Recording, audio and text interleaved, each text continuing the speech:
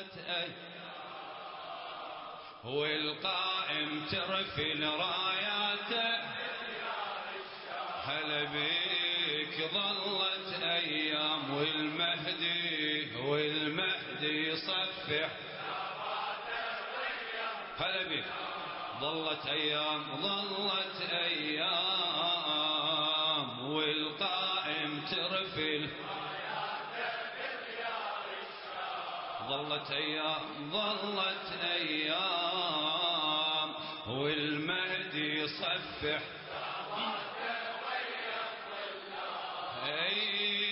منتظر الإنسانية تبدي الثورة منتظر الإنسانية تبدي الثورة وين بديار الشام ظلت أيام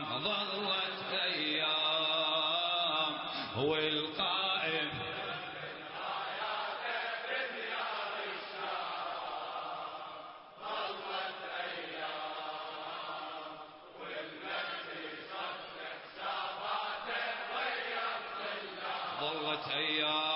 ظلت أيام والقائم. يا زهراء، بسم الله الرحمن الرحيم. إمام زماني، مولى نعمتي، صلوات تترى عليك بقية الله. إني أسرجت إليك جوادي وهجرت الوادي. إني أسرجت إليك جوادي وهجرت الوادي وادي الأوهام، ورفضت الأصنام وأهل الأصنام. لا تحسبني من هذا الوادي وأهل الوادي، لا تثبت اسمي في أحزاب الأصنام، لا تتركني أصرف عمري في خدمة رايات التيه والجهل والأوهام. بالزهراء عليك، إني أسرجت إليك جوادي، فامنحني القوة أن أعلو صهوته وأفر إليك. بالزهراء عليك أكمل نقصي وتجاوز عن خطئي، عن جرمي، عن تقصيري. يا من يعفو عن عاص هفوته، امنحني القوة أن أعلو صهوته وأفر إليك. إني أسرجت إليك فؤادي قبل جوادي وتوجهت إليك بقية الله. أين وجه الله الذي إليه يتوجه الأولياء؟ إلى كل منتظر ومنتظرة، إلى كل عين شاخصة على الدرب، ملف الكتاب والعترة، الجزء الثاني، الكتاب الصامت، الحلقة 43. سلام عليكم جميعا.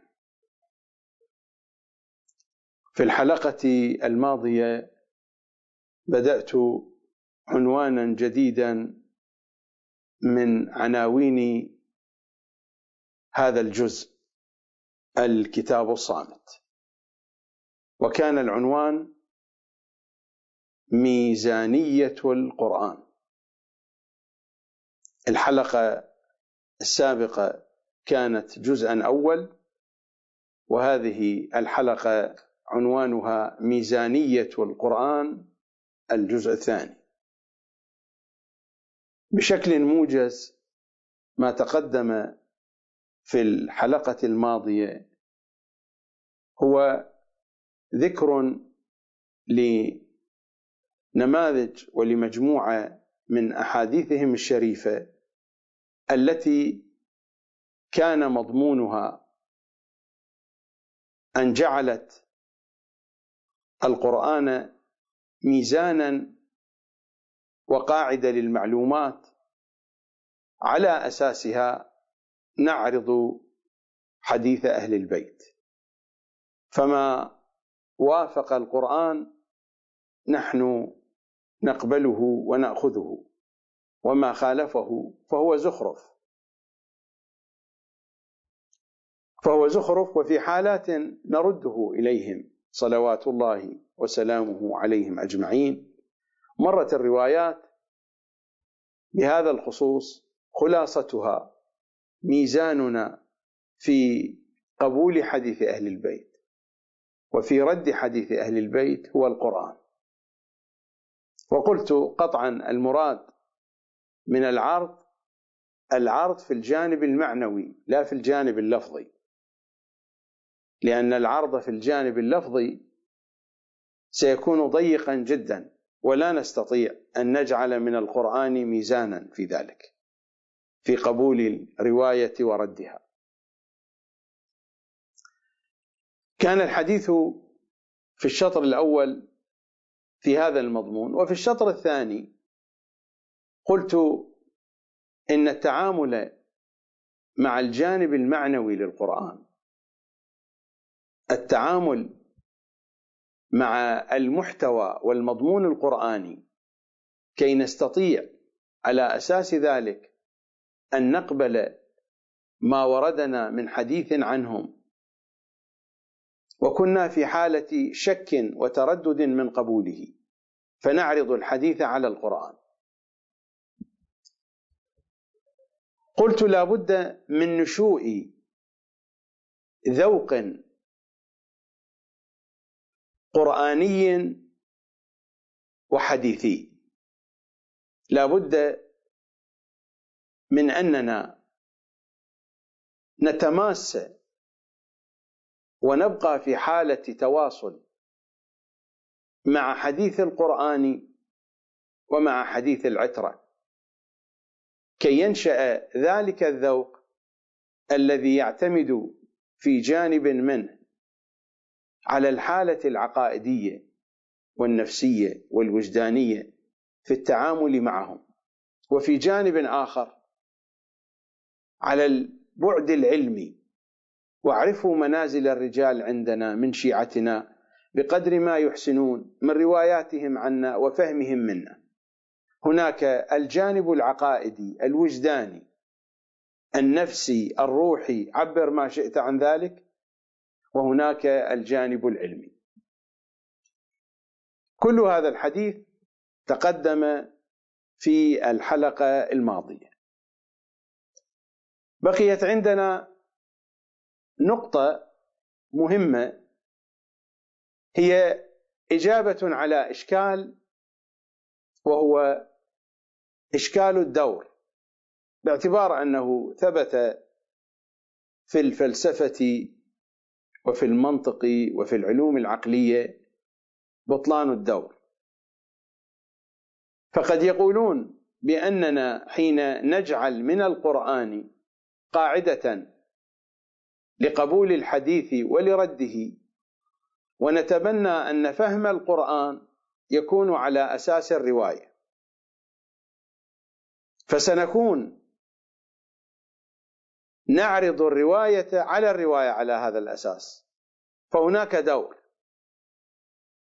أولا، نحن لا نعرض كل الروايات على القرآن. هناك الكثير من الروايات التي لا تحتاج أن نعرضها على القرآن ولا نحتاج عرضها على القرآن، لأنها دالة على نفسها بنفسها، بل هي من بديهيات الثقافة الشيعية، فلا حاجة لعرضها على القرآن. هناك الكثير من الروايات لا نعرضها على القرآن، هذا أولا. وهناك روايات أساسا القرآن يحتاجها لتوضيح معانيه. مثلا الروايات التي وردت في قصص الأنبياء هذه لا نعرضها على القرآن، إنما نأتي بها لتوضيح معاني القرآن، لأننا لو أردنا أن نأخذ مثلا قصة يوسف عليه السلام من نفس الآيات لا تتضح الصورة، نحتاج إلى روايات حتى تتكامل عندنا القصة، لأن القصة في داخل القرآن مقطعة إلى صور غير مترابطة ومذكورة بشكل مجمل من دون تفاصيل ومن دون أجزاء مكملة للصورة الكلية، بحيث تكون القصة في قالب منطقي معقول. وإلا لو بقينا بحدود الألفاظ القرآنية ستبقى القصة مقطعة، ستبقى الصورة ناقصة. كذلك الأخبار والأحاديث التي تفصل لنا الأحكام الشرعية التي جاءت في القرآن مجملة، هذه لا تعرض على القرآن لأنها أساسا تفصل معاني القرآن. فليس كل الروايات تعرض على القرآن، فتأتينا الأحاديث التفسيرية إنها تفسر القرآن، لسنا بحاجة أن نعرضها على القرآن لبديهية واضحة، إن أهل البيت وضعوا هذا الأساس. أي أساس؟ وضعوا هذه النقطة المهمة وهذا القانون المهم، إن القرآن لا يفهمه على حقيقته إلا هم، وهذا هو منطق القرآن، وما يعلم تأويله، والتأويل هو المعنى الحقيقي، إلا الله والراسخون في العلم. هذا هو منطق القرآن وهو منطق أهل البيت. إذن لا بد أنهم قد فسروا القرآن، فأين رواياتهم في التفسير؟ لا توجد إلا هذه المجاميع التفسيرية: تفسير إمامنا العسكري، تفسير القمي، تفسير العياشي، والمجاميع التفسيرية الأخرى. لا توجد غير هذه المجموعات الحديثية لتفسير القرآن. إذن هذا هو حديث أهل البيت. المنطق يقول هكذا. علماؤنا يرفضون هذه الأحاديث، هذا خاص بهم. السؤال هنا عليهم أن يجيبوا عن هذا السؤال: أين تفسير أهل البيت للقرآن؟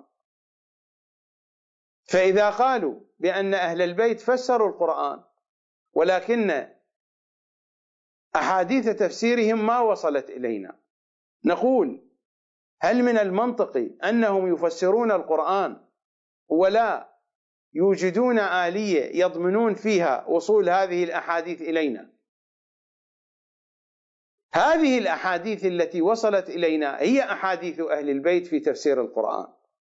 أما هذا الهراء الذي تقولون به يا مراجعنا ويا علماءنا ويا مفسرين وفقا لترهات علم الرجال الناصبي، هذا الهراء لا قيمة له. أهل البيت فسروا القرآن، ولا يمكن أن تقولوا بأنهم لم يفسروا القرآن، لأن القرآن أخبر عن نفسه بأنه لا يعلم تأويله إلا هم صلوات الله عليه بعد الله. وهم قالوا بأن القرآن أبعد شيء عن عقول الرجال من جهة تفسيره، ولا يفسره إلا هم. ومضمون بيعة الغدير كذلك، ومضمون حديث الثقلين كذلك، وكل شيء يقول كذلك. ولو رجعنا إلى القرآن بغض النظر عن هذه المقدمات وقرأنا القرآن فإننا نصل إلى هذه النتيجة أيضا. هذه القضايا بديهية وواضحة. أنتم يا مراجعنا يا مفسرين يا علماءنا تتجاوزونها، ذلك شيء راجع إليكم. أهل البيت فسروا القرآن، أين تفسيرهم؟ حتما حين فسروا القرآن أوجدوا الآلية لضمان وصول هذا التفسير إلينا، فما وصل إلينا شيء في تفسير القرآن إلا هذه الأحاديث التي يضعفها مراجعنا وفقهاؤنا وعلماؤنا ومفسرونا، لا شأن لنا بتضعيفهم. المنطق هو الذي يقودنا إلى هذه الحقيقة. وكما قال رسول الله صلى الله عليه وآله وسلم أن الأشياء تحمل القيمة في ذاتها، على كل حقيقة، على كل صواب هناك نور، هناك قيمة موجودة في تلك الحقيقة وفي ذلك الصواب. هذا ما قاله خاتم الأنبياء صلى الله عليه وآله وسلم. ومرت الروايات والأحاديث والزيارة الجامعة الكبيرة وضعت لنا هذا القانون: كلامكم نور، أي أن كلامهم يحمل القيمة في نفسه، وليس محتاجا لقواعد علم، لقواعد جهل في الحقيقة يؤتى بها من المخالفين لإظهار نورية ذلك الكلام، إنما نستظهر نورهم من نورهم من خلال القرآن، ونستظهر القرآن من خلال حديثهم، وهذه هي الحقيقة، فلا دور حينئذ. وحتى لو أردنا أن نذهب بعيدا مع قضية الدور، فقضية الدور قضية رياضية، قضية فلسفية محضة.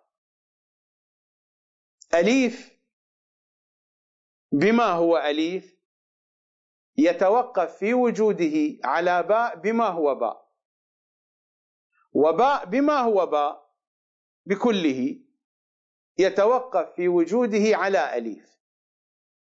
هذا هو الدور الباطل، لأن أليف بكله يتوقف على باء، وباء بكله يتوقف على أليف، فمن الذي سيوجد قبل الآخر؟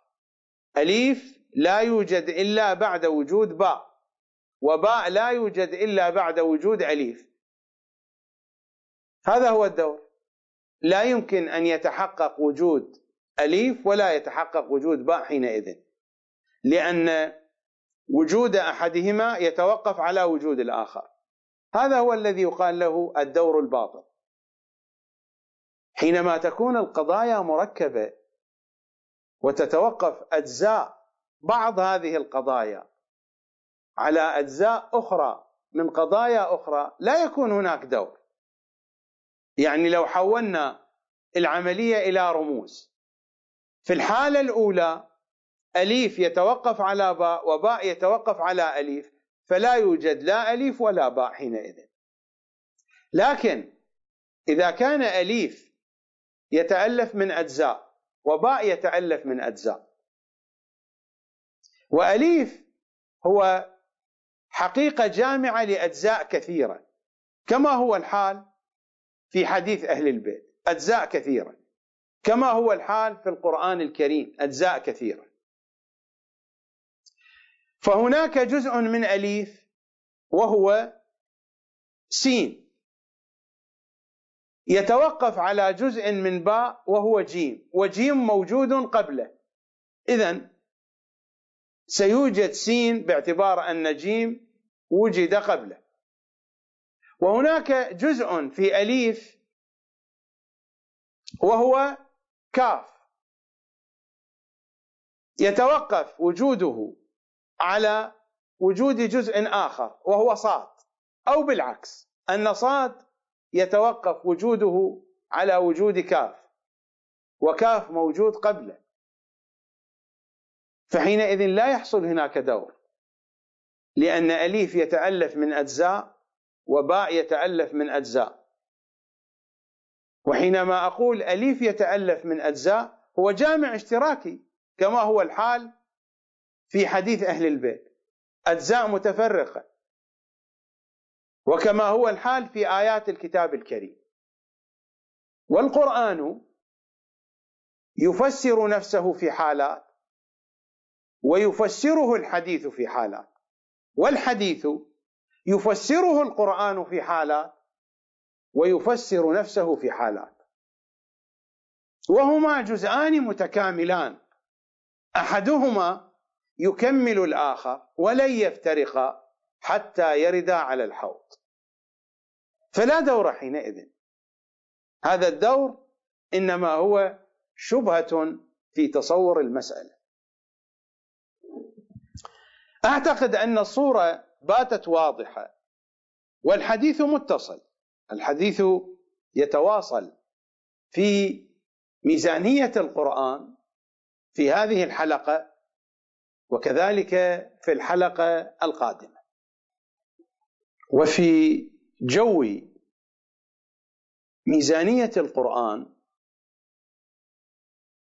والذوق الناشئ من المماسة والتواصل مع حديث القرآن وحديثهم الشريف صلوات الله عليهم أجمعين، في هذا الجو وفي فناء هذا المضمون الذي تواصل الحديث عن ما سميته بمنهج لحن القول، هو هذا الذوق الناشئ من التواصل مع حديث القرآن ومع حديث أهل بيت العصمة صلوات الله وسلامه عليهم أجمعين. أعرض في هذا الجزء من الحلقة صورا مختلفة أتنقل بينها، أخذتها من جهات ومن زوايا متعددة، نعرضها على القرآن، والبعض هم عرضوها على القرآن. نحن في هذا الجو، في جو ميزانية القرآن وفي جو منهج لحن القول، أخذ صورا من هنا ومن هناك. الصورة الأولى ما ذكره السيد محمد حسين فضل الله في مناقشته للولاية التكوينية للنبي وآل النبي صلوات الله وسلامه عليهم أجمعين. مرارا تحدث السيد محمد حسين فضل الله في ندواته في محاضراته ونفى وأنكر أن تكون هناك ولاية تكوينية للمعصومين صلوات الله عليهم لمحمد وآل محمد، مستدلا بالقرآن، مدعيا بأن القرآن بكله، وغريب هذا الاستدلال، بأن القرآن بكله يرفض عقيدة الولاية التكوينية، يعني هو قام بعرض هذه العقيدة على القرآن، باعتبار أن أهل البيت جعلوا القرآن ميزانا نعرض عليه الحديث، نعرض عليه الحقائق، نعرض عليه العقائد، هو ميزاننا. ما ذكره من كلام بخصوص الولاية التكوينية على سبيل المثال ما جاء مذكورا في كتاب ملاحظات على منهج السيد محمد حسين فضل الله للسيد ياسين الموسوي، الطبعة الأولى 1414 هجري، دار الصديقة الكبرى، بيروت لبنان، في صفحة 54 نقل نصا من شريط مسجل: أنا من الناس، هذا قول السيد محمد حسين فضل الله وأنا سمعته موجود على شريط مسجل، لكنني ذكرت الكتاب لأجل توثيق المطلب. أنا من الناس الذين لا يرون الولاية التكوينية، يعني لا يعتقدون بها، لأنني أتصور أن كل القرآن دليل على عدم الولاية التكوينية إلى آخر كلامه. هذا هو تصوره، لأنني أتصور لماذا يرفض الولاية التكوينية. هو بحسب ما يدعي أنه يعرض هذه العقيدة على القرآن، عرض العقيدة على القرآن، لأنني أتصور أن كل القرآن دليل على عدم الولاية التكوينية. ولا ندري كيف فهم كل القرآن وهو لا يفهمه إلا من خلال سيد قطب، لأن تفسيره جعل من تفسير سيد قطب روحا وقلبا ومضمونا لكل ما كتبه السيد محمد حسين فضل الله، حتى في الأسلوب، في أسلوب الكتابة، ليس فقط في المضامين، حتى في أسلوب الكتابة. نفس الكلام أيضا الذي ذكره السيد ياسين الموسوي في كتابه ملاحظات على منهج فضل الله، ذكره أيضا السيد جعفر مرتضى العاملي في كتابه خلفيات كتاب مأساة الزهراء عليه السلام. هذا هو الجزء الأول، طبعة دار السيرة، الطبعة الأولى 1418 هجري. في صفحة 235 أيضا نفس الكلام: أنا من الناس الذين لا يرون الولاية التكوينية، لأنني أتصور كل القرآن دليل على عدم الولاية التكوينية. خلاصة الكلام: السيد فضل الله عرض الولاية التكوينية على القرآن بحسب ما يقول، ويبدو أنه قد فهم القرآن بكله وعرض الولاية التكوينية على القرآن ووصل إلى هذه النتيجة. والحقيقة أن السيد فضل الله لا يفهم القرآن ولا هم يحزنون، وسأبين لكم هذه الحقيقة. هذا هو القرآن، إلا أن يكون عند السيد محمد حسين فضل الله قرآن آخر. هذا هو القرآن. لنذهب إلى سورة المؤمنون. سورة المؤمنون والآيات من الآية 2 بعد 10 إلى الآية 4 بعد 10 في سورة المؤمنون.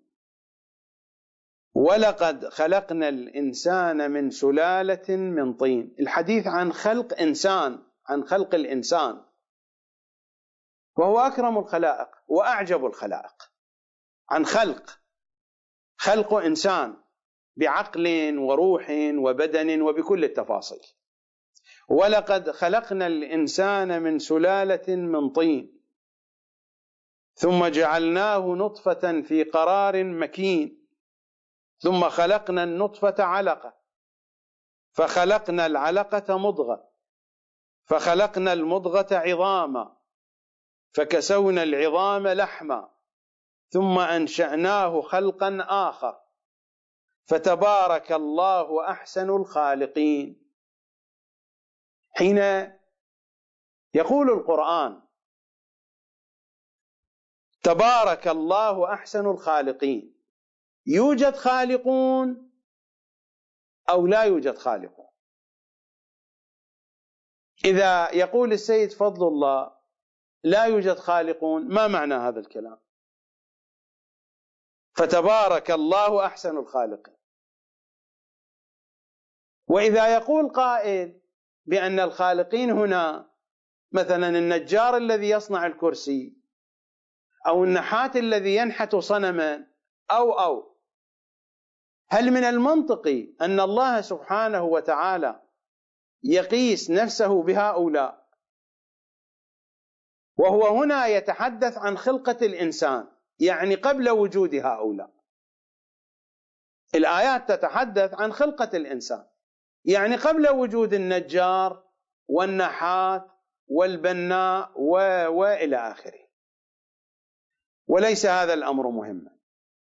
فهل أن الله سبحانه وتعالى هنا يقيس خالقيته بخالقية ضعيفة؟ لا بد من وجود خالقين، لكنه هو الأحسن، لأن أولئك الخالقين هو الذي خلقهم. الأحسنية من هذه الجهة، وهذا المعنى ينسجم مع دعاء شهر رجب المروي عن الإمام الحجة: لا فرق بينك وبينها إلا أنهم عبادك وخلقك. هم مخلوقون، لكن هذه القدرة على الخالقية موجودة فيهم، وهذا الاسم يتجلى فيهم، الاسم الخالق. وإلا كيف يقول الباري: فتبارك الله أحسن الخالقين؟ لا بد من وجود خالقين. عيسى على رغم محدوديته ماذا قال؟ قال: إني أخلق من الطين. هذا المضمون مضمون قرآني واضح. أنا لا أريد أن أتتبع هذا المعنى، تتبعته في أحاديث سابقة، في برامج سابقة. هناك بيان موجود على موقع زهرائيون ومواقع أخرى وعلى اليوتيوب أيضا، بيان 15 من شعبان. هذا البيان تحدثت فيه وتتبعت الآيات القرآنية الكريمة التي تدور في هذا الجو، لا أستطيع أن أتناولها في هذا الوقت الضيق. وإذا ذهبنا إلى سورة الجمعة وآخر آية من سورة الجمعة، الآية 11 وإذا رأوا تجارة أو لهوا انفضوا إليها وتركوك قائما قل ما عند الله خير من اللهو ومن التجارة. ماذا تقول الآية بعد ذلك؟ والله خير الرازقين. إذن لا بد من وجود رازقين، وخيرية الرازقية هنا لأنه سبحانه وتعالى هو الذي خلق أولئك الرازقين، وهو الذي أعطاهم القدرة على الإرزاق. هم يرزقون، لكن هذه القدرة على الإرزاق منه سبحانه وتعالى، فكان خير الرازقين. والله خير الرازقين. فهل من المنطق أنه لا يوجد رازقون والباري سبحانه وتعالى يقول والله خير الرازقين؟ أو هل من المعقول أن يقارن الباري نفسه بي لأنني أكون سببا في إيجاد الرزق لعائلتي؟ هل يمكن أن يكون هذا الكلام منطقي؟ فإن الله يقارن نفسه ويقايس نفسه ويقايس رازقيته برازقيتي لعيالي وسائر الناس كما يفعلون. هل يمكن ذلك؟ برازقية رب العمل لعماله؟ لا يمكن ذلك. هذه رازقية على مستوى عال جدا. والله خير الرازقين. وإذا ذهبنا إلى سورة التين الآية 8 وقبلها الآية 7 فما يكذبك بعد بالدين أليس الله بأحكم الحاكمين؟ لا بد من وجود حاكمين. هناك خالقون ورازقون وحاكمون، وعندهم الحاكمية، يخلق ويرزق ويحكم. ما هي الولاية التكوينية؟ أليست هي هذه؟ وفي سورة المؤمنون الآية 8 بعد 10 بعد 100، آخر آية في سورة المؤمنون: وقل رب اغفر وارحم وأنت خير الراحمين. خير الراحمين. هناك راحمون حين نخاطبه بأنه خير الراحمين أرحم الراحمين، هناك راحمون. لا يمكن أن يقول الله سبحانه وتعالى بأنه خير الراحمين ولا يوجد راحمون، هذا الكلام ليس منطقيا، والقرآن مشحون بهذه التعابير. أليست هي هذه الولاية التكوينية؟ خالقون، رازقون، حاكمون، وراحمون. هو يحكم بما يشاء، ولكنه يرحم، هو يرحم بما يشاء وكيف ما يشاء. هذه هي الولاية التكوينية. كيف قرأ القرآن فوجد بأن القرآن كله، أنا أقول للذين يعتقدون بهذه الفكرة إن القرآن كله يقول بالولاية التكوينية، ولو كان المقام للتفصيل لاستخرجت الآيات الكثيرة جدا جدا جدا في هذا المضمون. القرآن كله يقول بالولاية التكوينية. ما هذا العرض؟ السيد محمد حسين فضل الله هو صادق فيما يعتقد بالنسبة له، لأنه يفهم القرآن على أساس فهم سيد قطب. سيد قطب المدار الوحيد الذي كتب فيه تفسيره في ظلال القرآن أنه لا وجود لوساطة بين الخلق وبين الله، على هذا الأساس. فمن هنا تنتفي الولاية التكوينية في هذا الفهم. سيد قطب بسبب النصب نفى الوسائط. الوسائط موجودة، الوسائط تقرها الفطرة والمنطق والوجدان والعقل والنصوص القرآنية. هؤلاء الخالقون وسائط، هؤلاء الراحمون وسائط، هؤلاء الحاكمون وسائط، لكن الله هو الذي من عليهم، هو الذي أعطاهم، فكان خيرا منهم، فكان أحسن منهم. فتبارك الله لأنه أحسن الخالقين، لأنه أرحم الراحمين، لأنه أحكم الحاكمين. القرآن بكله يدل على الولاية التكوينية. ولو ذهبنا إلى دعاء الجوشن الكبير الذي يشتمل على 1000 اسم من أسماء الله الحسنى، هذا الدعاء مشحون بمثل هذه الأسماء. على سبيل المثال ما جاء في المقطع الثالث من دعاء الجوشن: يا خير الغافرين، يا خير الفاتحين، يا خير الناصرين، يا خير الحاكمين، يا خير الرازقين، يا خير الوارثين، يا خير الحامدين، يا خير الذاكرين، يا خير المنزلين، يا خير المحسنين. أليس هذه أوصاف لحقائق موجودة في الخارج؟ وهذه مصاديق للولاية التكوينية. في مقطع آخر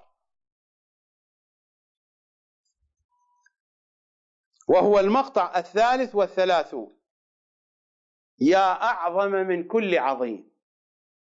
هل هناك مخلوقات يمكن أن توصف بالعظمة بالقياس إلى الله؟ إلا المخلوقات التي هو وصفها بالعظمة، المخلوقات التي وصفها بالعظمة، التي وصف آثارها: وإنك لعلى خلق عظيم. آثار محمد وصفها الله بالعظمة، لكن الدنيا بما فيها والأجرام السماوية والسماوات والملائكة وكل شيء لا قيمة له. هذا هو القرآن. أي شيء وصف بالعظمة في القرآن؟ الله وصف خلق محمد بالعظمة: وإنك لعلى خلق عظيم. آثاره وصفت بالعظمة، فما بالك بمحمد نفسه؟ اللهم إني أسألك من عظمتك بأعظمها. أعظم العظمة، أعظم العظمة هم.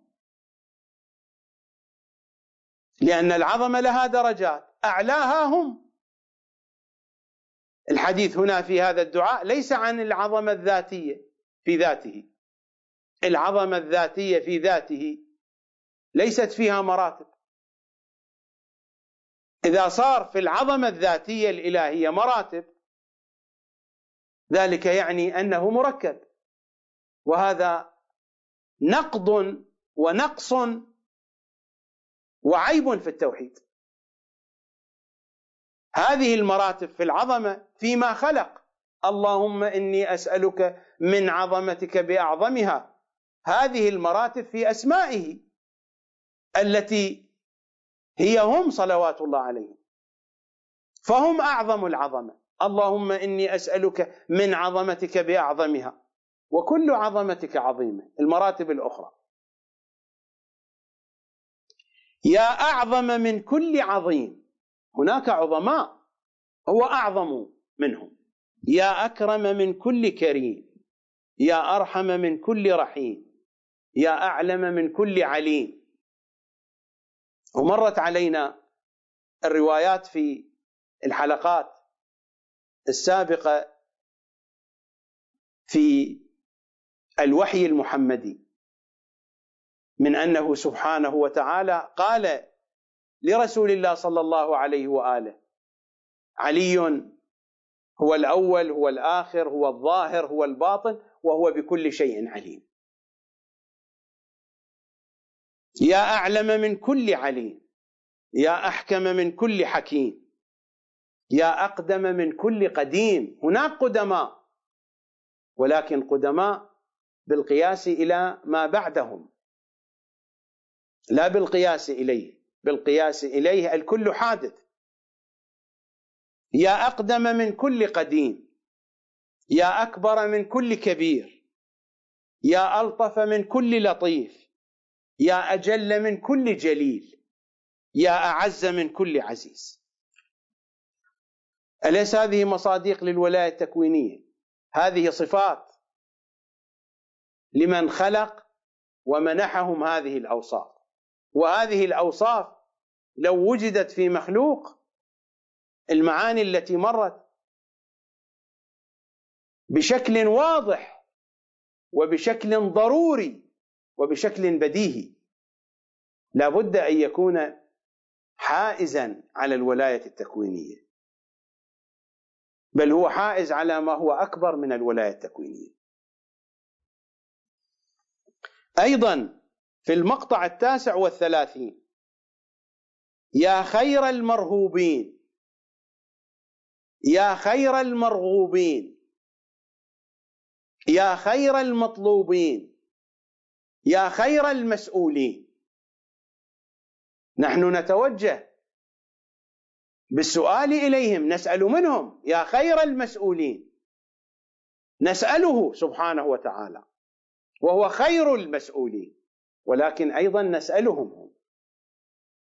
الدعاء هكذا يقول، بأن هناك جهة تسأل: يا خير المسؤولين، يا خير المقصودين، يا خير المذكورين، يا خير المشكورين. الشكر متوجه لهم في الزيارة الجامعة وأولياء النعم، وفي الأدعية، وفي المندوبات، في آداب الطعام. أليس يستحب للمؤمن أن يشكر الله وأن يذكر محمدا وآل محمد؟ اللهم إن هذا منك ومن محمد وآل محمد. وهذا في الكافي وفي غير الكافي من أحاديث أهل بيت العصمة. بعد الطعام: اللهم إن هذا منك ومن محمد وآل محمد. وهذا يكون بعد كل نعمة، فكل نعمة منهم صلوات الله عليه، هم أولياء النعم. يا خير المشكورين، هناك من يشكر، الله يريدنا أن نشكره. يا خير المحبوبين، يا خير المدعوين، هناك من يتوجه إليهم بالدعاء، هم صلوات الله عليهم. يا خير المستأنسين، هذه مضامين الأدعية. ولا تقل لي بأن الكلمة يا خير المدعوين الدعاء يتوجه به إليه فقط. نحن نقرأ في زيارات أمير المؤمنين، أنتم حين تزورون أمير المؤمنين، وهذه الزيارة السادسة من زياراته المطلقة صلوات الله عليه، حين تخاطبون أمير المؤمنين تصدقون أو تكذبون؟ أنتم يا شيعة حين تقفون بين يدي الأمير في الحضرة العلوية وتخاطبون الأمير هكذا: السلام على صاحب الدلالات والآيات الباهرات والمعجزات القاهرات الزاهرات والمنجي من الهلكات. هو المنجي من الهلكات. أنت تطلب من أن ينجيك من الهلكات. المنجي. أنت تتكلم مع الأمير بصدق أو بكذب، وهذه زيارات وردت عنهم صلوات الله عليهم، هذه وغيرها، كل الزيارات، هذا المضمون موجود في كل الزيارات. المنجي من الهلكات. حين تخاطب الأمير بهذا تصدق معه أو تكذب؟ أنا أعتقد المضامين واضحة وجلية، إن كان في الأدعية أو في الزيارات أو في الروايات أو في الآيات. فلذا لن أطيل الوقوف كثيرا عند هذه النقطة وأكتفي بما ذكرت، وإلا هذا المطلب بحاجة إلى تفصيل وتطويل، لكنني هنا في هذه الحلقة أخذ لقطة من هنا ولقطة من هناك. اللقطة الثانية التي أريد الحديث عنها ابتداء لنستمع إلى السيد كمال الحيدري، وهو يعرض دعاء صنمي قريش على القرآن الكريم. نشاهد الفيديو معا، ولكن قبل أن نشاهد الفيديو التفتوا إلى الآية التي يعرض عليها السيد كمال الحيدري دعاء صنمي قريش. نعم اسأل سيدنا عن دعاء الصنمين. دعاء عزيزي، دعاء باطل، ودعاء لا أصل له ولا قيمة له، ونحن نربأ بأئمتنا عن مثل هذه الكلمات التي لا قيمة لا علمية. أهل البيت أجل وأعز وأكبر من أن يتكلموا بمثل هذه الكلمات، وأساسا مثل هذه الكلمات مخالفة لمنطق القرآن الذي قال ادعوا إلى سبيل ربك بالحكمة. وقد أمرنا من قبل أئمة أهل البيت اعرضوا كلامنا على كتاب ربنا، فإن وجدتم عليه شاهد أو شاهدين فنحن قلنا، وإلا فهو زخرف لم نقله. أتصور أن الإجابة واضحة أخ أحمد. شاهدتم واستمعتم إلى السيد كمال الحيدري وهو يعرض دعاء صنمي قريش على القرآن الكريم. كيف عرض السيد كمال الحيدري وبكل ثقة بالنفس وبكل جرأة عرض هذا الدعاء، وهو قنوت أمير المؤمنين صلوات الله عليه في صلاته، عرضه على الآية ادعو إلى سبيل ربك بالحكمة والموعظة الحسنة، وهي الآية 25 بعد 100 من سورة النحل. ادعو إلى سبيل ربك بالحكمة والموعظة الحسنة. وهنا السيد الحيدري عرض مضمون دعاء صنمي قريش على هذه الآية بالعرض المعنوي، وهو عرض صحيح، العرض المعنوي صحيح، ولكن هل أن السيد الحيدري عرض دعاء صنمي قريش على الموضع الصحيح من القرآن؟ ما علاقة دعاء صنمي قريش بعرضه على هذه الآية: ادعو إلى سبيل ربك بالحكمة والموعظة الحسنة؟ فهل أن هذا الدعاء ورد فيه تعليم أو ورد فيه إرشاد أنكم إذا دعوتم الناس إلى الله فاضربوهم بالعصي مثلا، أو ادفلوا في وجوههم، أو سبوهم؟ إذا كان الحديث هكذا ورد نعرضه على هذه الآية يتعارض مع هذه الآية فنرفض الحديث.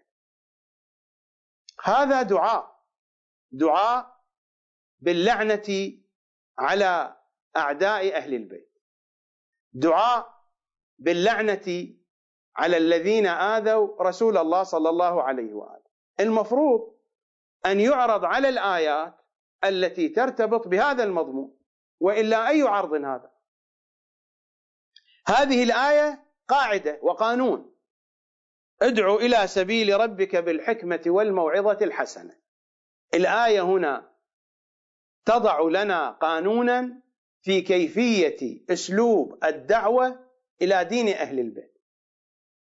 الذي يريد أن يدعو الناس إلى دين أهل البيت لا بد أن يستعمل هذا الأسلوب: ادعو إلى سبيل ربك بالحكمة والموعظة الحسنة وجادلهم بالتي هي أحسن إن ربك هو أعلم بمن ضل عن سبيله وهو أعلم بالمهتدين. هو لم يكمل الآية. نحن مع السيد الحيدري بحسب ما عرض الدعاء على هذا المضمون: ادعو إلى سبيل ربك بالحكمة والموعظة الحسنة. المفروض أن الرواية أو أن الحديث أو أن الدعاء أو أن أي شيء يعرض على هذه الآية أن يكون في هذا الموضوع ضمن هذا السياق، في قضية الدعوة إلى دين الله، في قضية التبليغ.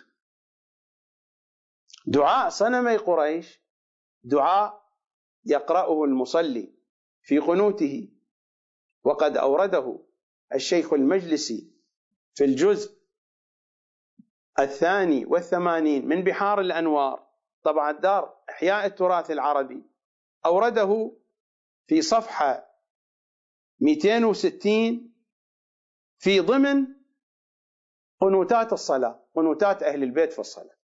هو قنوت، وهذه القضية معروفة لمن له خبرة في كتب الأدعية. دعاء صنمي قريش هو من أدعية القنوت في الصلاة، مروي عن سيد الأوصياء صلوات الله وسلامه عليه. إذن هو حالة دعائية فيما بين المصلي وبين ربه، لا علاقة لهذا الموضوع في قضية التبليغ والدعوة الخارجية بين الناس.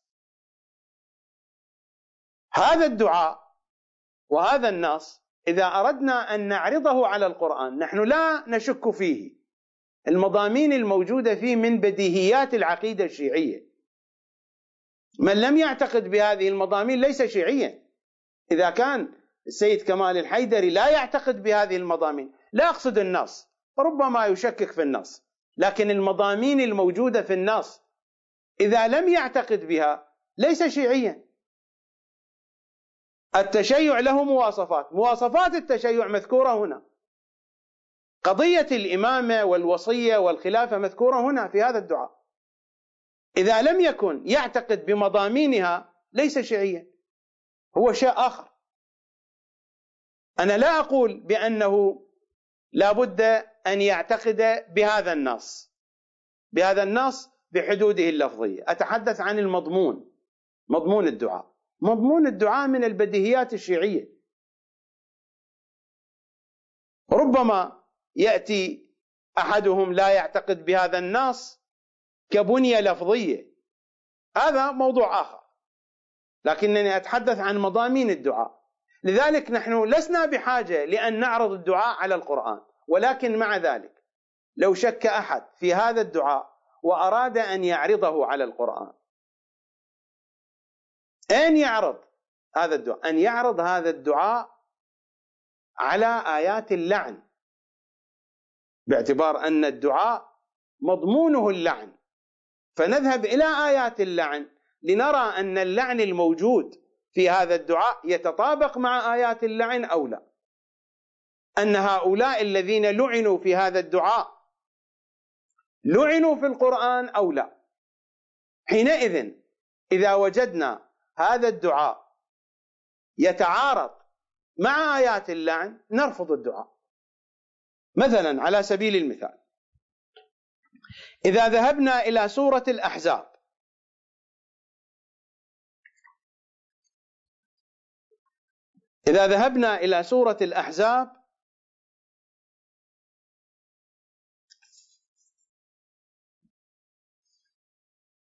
ونقرأ في الآية 56 وفي الآية 57، وهناك نكتة قوية جدا التفتوا إليها.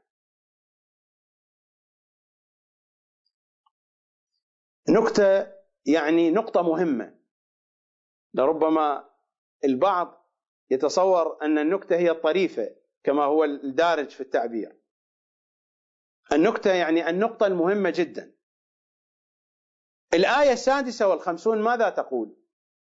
إن الله وملائكته يصلون على النبي يا أيها الذين آمنوا صلوا عليه وسلموا تسليما اللهم صل على محمد وآل محمد. الآية التي بعدها إن الذين يؤذون الله ورسوله لعنهم الله في الدنيا والآخرة وأعد لهم عذابا مهينا. مباشرة الآية الأولى في مضمون الولاية، والآية الثانية في مضمون البراءة. إن الله وملائكته يصلون على النبي. وفي كتب المخالفين لما سألوا رسول الله كيف نصلي عليك قال صلوا علي وعلى آلي، قولوا اللهم صل على محمد وآل محمد.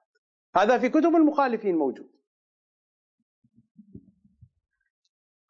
الآية التي بعدها أنا لا أعرض دعاء صنمي قريش على آية الصلاة، لكن أقول إن آية اللعن جاءت مباشرة بعد آية الصلاة، وهذا هو السياق الذي يعتمده الشيعة حين يبدأون حديثهم بالتحميد وبالصلاة وباللعن. هذا هو السياق القرآني. البعض يستغربون حتى في الوسط الشيعي، يقولون لماذا يذكر اللعن بعد الصلاة؟ لأن الكثير من علمائنا لا يذكرون اللعن بعد الصلاة، هم يخالفون المنهج القرآني. المنهج القرآني هكذا: إن الله وملائكته يصلون على النبي يا أيها الذين آمنوا صلوا عليه وسلموا تسليما إن الذين يؤذون الله ورسوله لعنهم الله في الدنيا والآخرة وأعد لهم عذابا مهينا. هذا هو المنهج القرآني. حين نبدأ أحاديثنا بالتحميد وبالصلاة وباللعن وفقا للمنهج القرآني، هذا هو المنهج القرآني. ولا أعتقد أن محبا لرسول الله من الشيعة أو من غيرهم ينكر هذا المضمون في الآيات، اللعن على الذين يؤذون رسول الله. إذا أردنا أن نعرض دعاء صنمي قريش يعرض على هذه الآية، لكن علماءنا لا أدري لماذا هذه الجفوة مع حديث أهل البيت.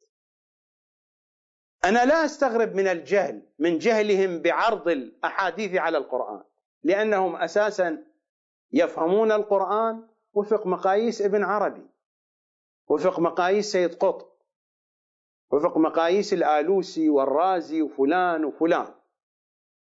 لو كانوا يفهمون القرآن وفقا لمقاييس أهل البيت لما تخبطوا هذا التخبط، لما تخبطوا بعيدا عن فناء محمد وآل محمد صلوات الله عليه.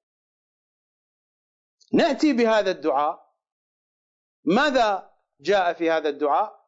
على سبيل المثال: اللهم لعنهما وأنصارهما فقد أخربا بيت النبوة وردما بابه ونقض سقفه وألحق سماءه بأرضه وعاليه بسافله وظاهره بباطنه واستأصل أهله وأباد أنصاره وقتل أطفاله وأخلي منبره من وصيه ووارثه وجحد نبوته وأشرك بربهما بسبب موقفهم من أمير المؤمنين، إلى آخر ما جاء من فقرات في هذا الدعاء. إن الذين يؤذون الله ورسوله لعنهم الله في الدنيا والآخرة. ويا فاطمة يؤذيني ما يؤذيك، من آذى فاطمة فقد آذاني. قضية واضحة لا تحتاج إلى شرح وإلى تفصيل كثير. إن الذين يؤذون الله ورسوله، أول مصادق الإيذاء إيذاء فاطمة، من آذى فاطمة فقد آذى رسول الله، لأنه من آذاك فقد آذى رسول الله، ومن ظلمك فقد ظلم رسول الله، ومن جفاك فقد جفى رسول الله، ومن قطعك فقد قطع رسول الله. أليس هكذا نخاطبها؟ أليس هذه هي العقيدة التي نعتقد بها؟ هذه عقيدتنا، من وصلها فقد وصل رسول الله، ومن قطعها فقد قطع رسول الله صلى الله عليه وآله. الدعاء هو هذا مضمونه. أنت تريد أن تضرب على أنغام، على أوتار الوحدة الإسلامية وهذه المصطلحات، هذا شيء آخر، لكن لا بد أن يعرض الحديث بهذه الطريقة، وهذا يكشف عن جهل مطبق بحديث أهل البيت وبالكتاب الكريم. قد يتحدث السيد كمال الحيدري عن القرآن ويقول ويكتب، ولكن ليس في فناء أهل البيت، في فناء آخر، وهذا أدل دليل على هذا. بكل جرأة وبكل ثقة يعرض الدعاء الشريف على آية لا علاقة لها بالموضوع. والقرآن الكريم مليء بالآيات التي اشتملت على مضمون اللعن وعلى لعن هؤلاء وبحسب روايات أهل. وإذا كان السيد الحيدري لا يهتدي إلى مواطن هذه الآيات أنا سأدله عليها. البقرة 88 89 159 161 آيات لعن، مضامينها تتطابق مع مضمون دعاء صنمي قريش.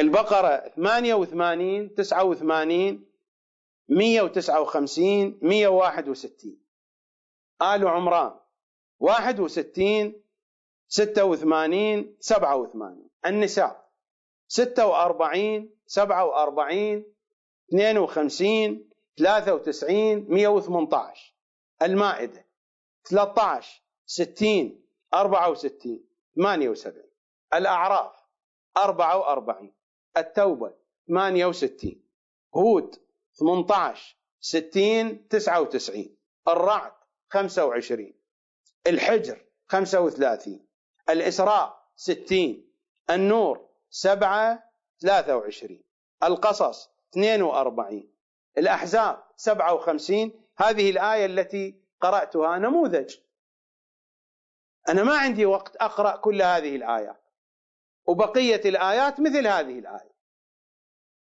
هذه الآية 57 من سورة الأحزاب. الأحزاب 57 60 61 64. الآن نفس سورة الأحزاب، إذا نذهب إلى الآية 60: لئن لم ينتهي المنافقون والذين في قلوبهم مرض والمرجفون في المدينة. من هم هؤلاء؟ هؤلاء من الصحابة. لئن لم ينتهي المنافقون والذين في قلوبهم مرض والمرجفون في المدينة لنغرينك بهم ثم لا يجاورونك فيها إلا قليلا ملعونين أينما ثقفوا أخذوا وقتلوا تقتيلا. والآيات البقية على هذا السياق. الأحزاب 57 60 61 64. سورة صاد 78 غافر 52. سورة محمد صلى الله عليه وآله 22 23. سورة الفتح الآية 6.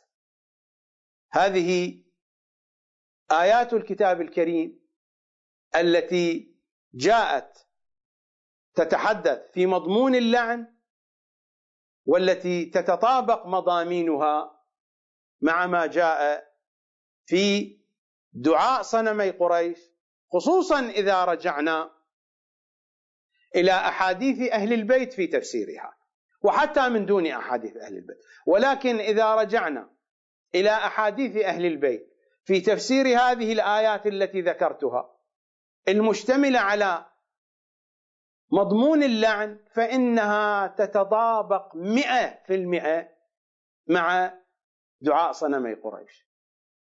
فأي عرض على القرآن هذا الذي يتحدث عنه السيد الحيدري؟ هذا مثل عرض محمد حسين فضل الله للولاية التكوينية على القرآن. أي عرض هذا؟ كل هذه الآيات، وأنا أوردت الآيات التي وردت فيها كلمة لعن، وإلا الآيات التي تحدثت عن سوء هؤلاء وعن ظلامة أهل البيت آيات بالمئات. أنا فقط أوردت، أصلا عرضت عرضا لفظيا وليس معنويا، والعرض لا بد أن يكون معنويا، لأن العرض اللفظي محدود. ومع أن العرض اللفظي محدود، تلاحظون هذا الكم الهائل من الآيات التي تتطابق لفظيا باللعن مع دعاء صنمي قريش. إذا أردت أن أعرض الدعاء عرضا معنويا، فإن ما في دعاء صنمي قريش موجود في أكثر القرآن. أليس هم قالوا بأن ربع القرآن في أعدائنا؟ هم قالوا هكذا، ربع. هذا التقسيم ربع فينا وربع في أعدائنا ليس تقسيما رياضيا، يعني قسم فينا وقسم في أعدائنا وإلى آخره. هذه الأرباع يعني أقسام وليس كسور عشرية أو اعتيادية. الحديث هنا عن الأرباع يعني عن الأقسام. وقسم في أعدائنا، هناك قسم كبير من الآيات في مضامينها المعنوية تتطابق مع دعاء صنمي قريش.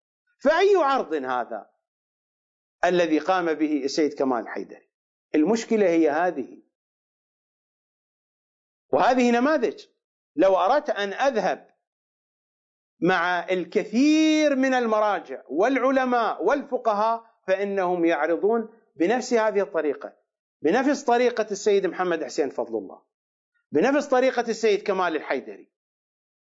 يعرضون الروايات بهذه الطريقة التي لا تمت إلى أهل البيت بصلة. يا جماعة، أول شيء أهل البيت فسروا القرآن؟ نعم. أين تفسيرهم؟ لماذا لا ترجعون إلى تفسير أهل البيت؟ افهموا القرآن من حديث أهل البيت ثم اعرضوا الروايات عليه. وأهل البيت هكذا أرادوا، قالوا بأن القرآن نحن نفهمه ونحن نفسره لكم، وهذه الروايات موجودة بين أيدينا التي فسر بها أهل البيت القرآن. يا جماعة، اقرأوا الروايات وافهموها وافهموا القرآن، ثم اعرضوا الحديث على القرآن بعد أن يفهم بحديث أهل البيت. هذا هو منطق أهل البيت صلوات الله عليهم، وهذه المصادق العملية ترونها أمامكم.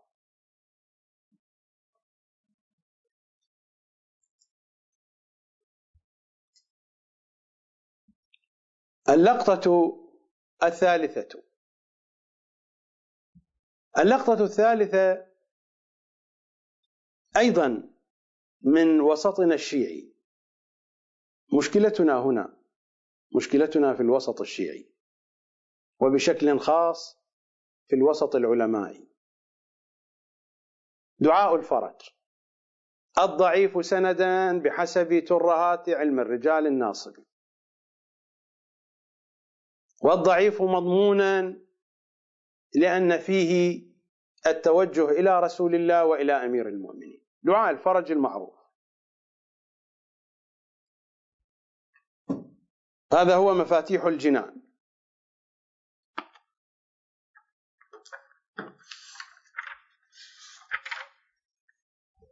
دعاء الفرج الذي أوله إلهي عظم البلاء.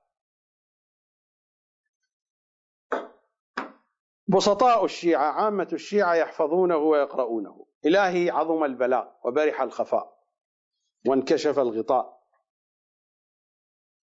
الدعاء ضعيف السند بحسب ترهات علم الرجال الناصب. لا نريد أن نقف عند هذه النقطة، لكنهم يشكلون على الدعاء هنا: يا محمد يا علي، يا علي يا محمد، اكفياني فإنكما كافيان. والله إن لم تكفياني فليس أحد يكفيني.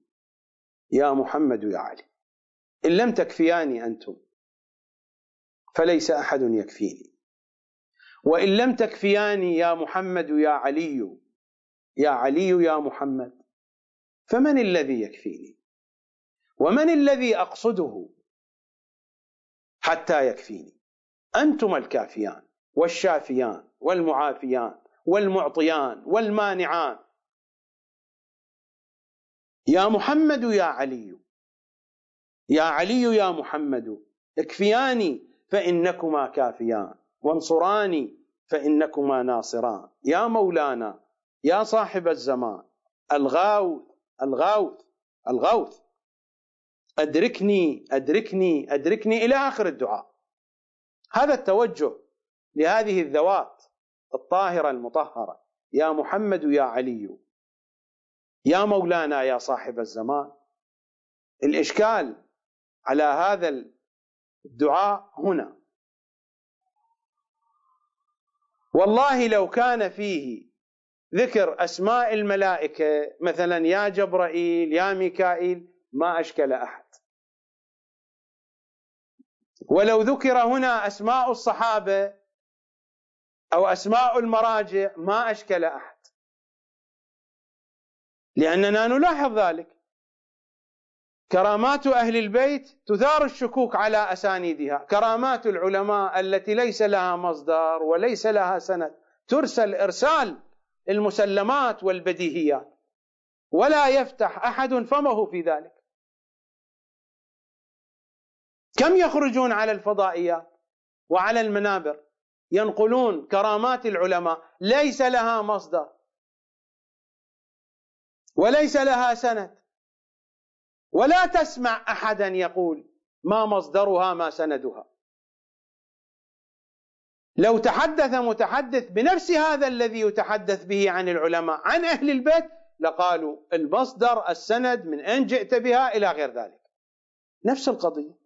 لو رفعنا هذه الأسماء وضعنا أسماء الملائكة أسماء جن لا يشكل أحد. يا محمد يا علي، يا علي يا محمد، اكفياني فإنكما كافيان. يعرضون هذا الدعاء على آية من آيات الكتاب الكريم. دائما حينما يسأل الناس عن هذا الدعاء يجيبونهم بأن هذا الدعاء ليس صحيحا، فإنه يتعارض مع القرآن. مع أية آية يتعارض؟ نذهب إلى سورة الزمر. سورة الزمر الآية 36: أليس الله بكاف عبده؟ هم فقط يكتفون بهذا المقطع: ويخوفونك بالذين من دونه ومن يضلل الله فما له من هاد. الآية 36 من سورة الزمر. حين يقرأ هذا الدعاء يحتج بهذه الآية: أليس الله بكاف عبده؟ فلماذا تقولون يا محمد يا علي يا علي يا محمد اكفياني فإنكما كافيان؟ وما علاقة هذا المضمون الموجود في الدعاء بهذه الآية؟ ما علاقة هذا المضمون؟ أليس الله بكاف عبده بالوسائل، بالوسائط، وهذه وسائل الله لكفاية العباد. الآية أي دلالة فيها؟ أليس الله بكاف عبده، أن الكفاية تأتي من الله، وأبى الله إلا أن تجري الأمور بأسبابها. هذه البديهية يختلف عليها اثنان. كل القرآن مبني على هذه البديهية. حينما نقول بأن الله يرزق من يشاء، الله يرزق من يشاء، هل أن الله يأتي بنفسه فيعطي الرزق للعباد، أم من طريق الأسباب؟ يحيي ويميت، الإحياء والإماتة أليس من طريق الأسباب؟ القرآن كله مبني على هذه البديهية. أي تعارض؟ كيف تفهمون القرآن؟ السبب لأنكم تفهمون القرآن وفقا لاستحساناتكم الخرقاء وأمزجتكم الباردة، أو تفهمون القرآن من خلال سيد قطب والقرطبي وأمثال الطبري وابن عربي وغير ذلك. وإلا القرآن كله مبني على هذه البديهيات: الله يرزق، يغني، يحيي، يميت، يضل، يهدي، وكل الأمور الأخرى بواسطة الأسباب والسبل والوسائل. الكفاية نفس الشيء. أليس الله بكاف عبده؟ فإنه يكفي عبده من الوسائل، من الأسباب. حينما تأتي الأحاديث وتقول إذا وعد الوالد الأب أطفاله فعليه أن يفي، إذا وعد عائلته أطفاله بناته عليه أن يفي. لماذا؟ الإمام الصادق يقول لأن أطفاله، لأن أولاده، لأن البنات، الأولاد، الأطفال ينظرون إلى والدهم كيف؟ الإمام يقول إنما ينظرون إليه أنه يرزقهم، هو الرازق لهم، باب الرزق هو هذا، الرازق هو الله، ولكن هذا الوالد وسيلة وسبب. الكفاية أيضا من الله، ولكنها تحتاج إلى الوسائط.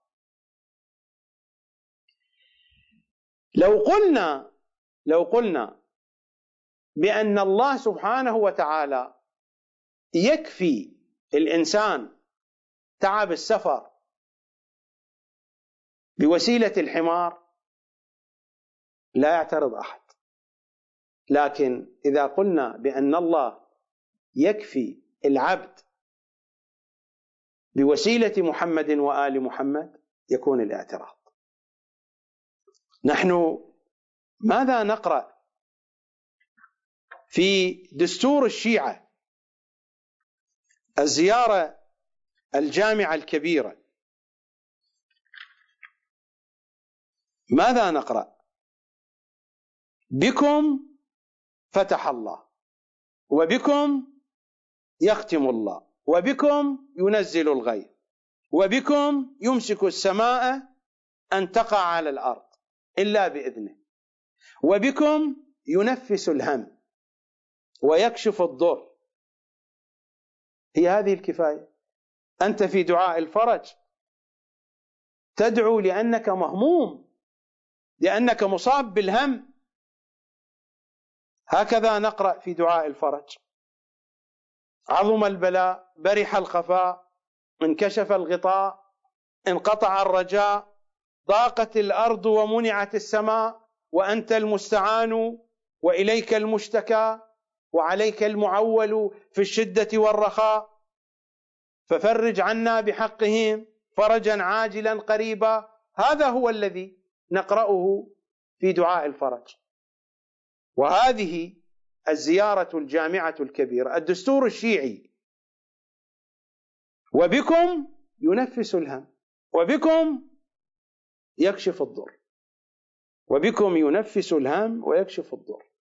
وزيارات أهل البيت مشحونة بهذه المعاني، ولكن هذه الزيارة الجامعة الكبيرة صريحة بذلك. ما عندي وقت وإلا استخرجت لكم النصوص والنصوص الكثيرة من الأدعية ومن الزيارات. قبل قليل نحن قرأنا في دعاء الجوشن الكبير: يا خير المسؤولين. هناك مسؤولون نسألهم. يا خير المدعوين. هناك مدعوون. لو لم يكن الباري سبحانه وتعالى يرضى عن دعوتنا باتجاههم لما سماهم بالمدعوين، ولكنه جعل هناك مراتب. مرتبته الأعلى يا خير المدعوين، يا خير المسؤولين. لو لم يكن هناك مسؤولون الله سبحانه وتعالى يرضى عن سؤالهم لما جعل هذه المقارنة يا خير المسؤولين. ومر علينا في زيارة سيد الأوصياء المنجي من الهلكات. المنجي هو أمير المؤمنين صلوات الله وسلامه عليه. حينما كان رسول الله ينادي: ادعوا لي كاشف الكرب عن وجهي، يعني أمير المؤمنين، يا علي اكشف هؤلاء عن وجهي. وكان يكشف الكرب عن وجهه في يوم أحد: يا علي اكشف هؤلاء عن وجهي. فكان علي يكشف الكربات عن وجه رسول الله. وفي خطبه الافتخارية وفي كلماته: أنا كاشف الكربات عن وجه رسول الله صلى الله عليه وآله. من الأذكار التي نرددها في توسلاتنا بأمير المؤمنين: يا كاشف الكرب عن وجه أخيك رسول الله، اكشف الكرب عن وجوهنا بحق أخيك رسول الله.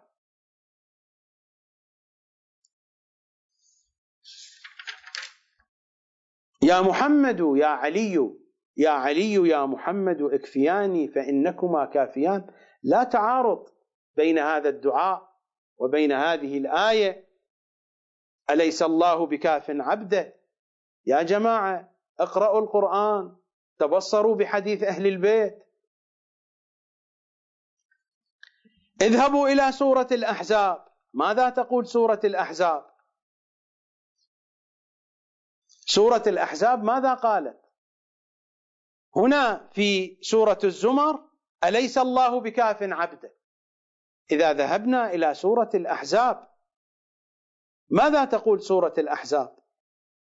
في الآية 25: ورد الله الذين كفروا بغيظهم لم ينالوا خيرا وكفى الله المؤمنين القتال.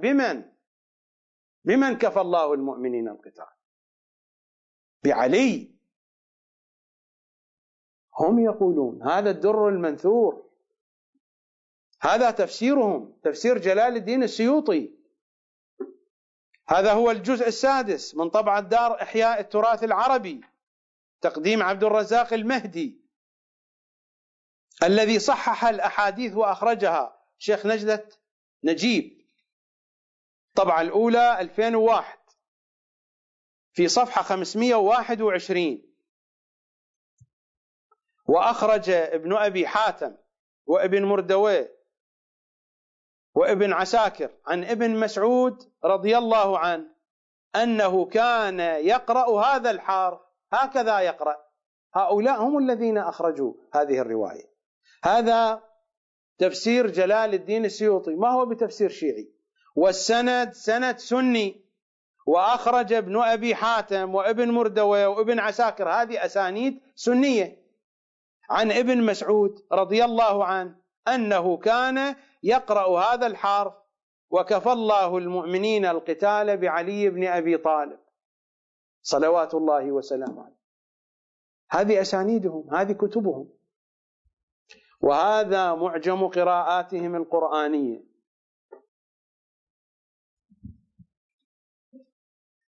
معجم القراءات القرآنية بإشراف من جامعة الكويت وجامعة القاهرة، وبإشراف وتصديق من جامع الأزهر. معجم القراءات القرآنية، عالم الكتب، المجلد الرابع، صفحة 86، في قراءة الآية 25: وكفى الله المؤمنين القتال. أحد وجوه قراءة هذه الآية: وكفى الله المؤمنين القتال بعلي. هذه معاجم قراءاتهم، وهذه كتب تفسيرهم. وفي رواياتنا القضية واضحة في قراءة أهل البيت: وكفى الله المؤمنين القتال بعلي صلوات الله وسلامه عليه. وكفى الله المؤمنين القتال، حتى وفقا لهذه القراءة، لقراءة عاصم، لقراءة المصحف الموجود بين أيدينا. وكفى الله المؤمنين القتال، بمن كفي المؤمنون القتال؟ من الذي كفاهم؟ ارجعوا إلى كتب السير والتاريخ: علي صلوات الله وسلامه عليه.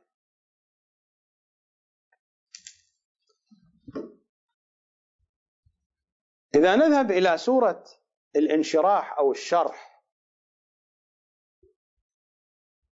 سورة الانشراح أو الشرح، ولا بأس بالتذكير بما قاله الشيخ الوائلي بخصوص هذه السورة. نشاهد هذا الفيديو.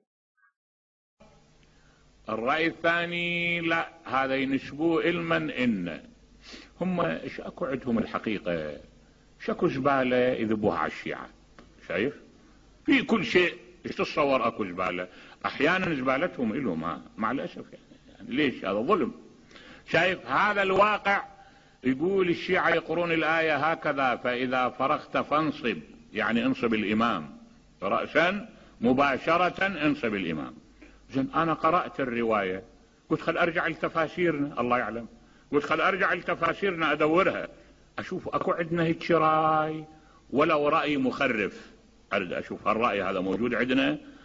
جيت إلى تفاسيرنا، تفضل، عندنا أمهات التبيان للشيخ الطوسي، مجمع البيان للطبرسي مثلا، افرض تفسير السيد الطباطبائي مثلا، تفسير الكاشف، افرض من التفاسير المحدثة، تفاسير الأخ، مريت بما تيسر عندي من التفاسير. أبدا الله وكيلك ولا إلها أثر الحكاية بالمرة. منين؟ ما أعرف منين يجيبون هالحكي هذا، منين يجيبون.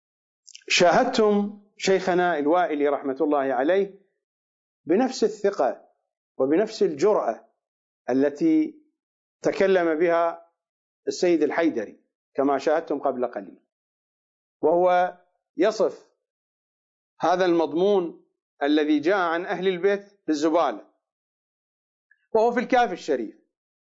أنا لا أريد أن أقف عند كلام الشيخ الوائلي، ولكن الشيء بالشيء يذكر، لذلك عرضت هذا المقطع من حديثه. ماذا جاء في تفسير علي بن إبراهيم بخصوص سورة الشرح أو الانشراح؟ ألم نشرح لك صدرك؟ قال بعلي، بعلي شرحنا لك صدرك. هذا حديث الأئمة. فجعلناه وصيك. ألم نشرح لك صدرك؟ قال بعلي، فجعلناه وصيك. قال حين فتحت مكة ودخلت قريش في الإسلام شرح الله صدره ويسره، ووضعنا عنك وزرك. الوزر هو الثقل. ووضعنا عنك وزرك. قال ثقل الحرب الذي أنقض ظهرك، أي أثقل ظهرك. ورفعنا لك ذكرك. قال تذكر إذا ذكرت، وهو قول الناس أشهد أن لا إله إلا الله وأن محمدا رسول الله. ثم قال إن مع العسر يسرا. قال ما كنت فيه من العسر أتاك اليسر، فإذا فرغت فانصب. قال إذا فرغت من حجة الوداع فانصب أمير المؤمنين عليه السلام: وإلى ربك فارغب، إلى ربك فارغب فإنك مفارق هذه الحياة. وهذا المضمون موجود في الكافي الشريف. صاحب المناقب ابن شار آشوب ينقل عن عبد السلام ابن صالح عن الرضا صلوات الله عليه: ألم نشرح لك صدرك يا محمد، ألم نجعل عليا وصيك، ووضعنا عنك وزرك،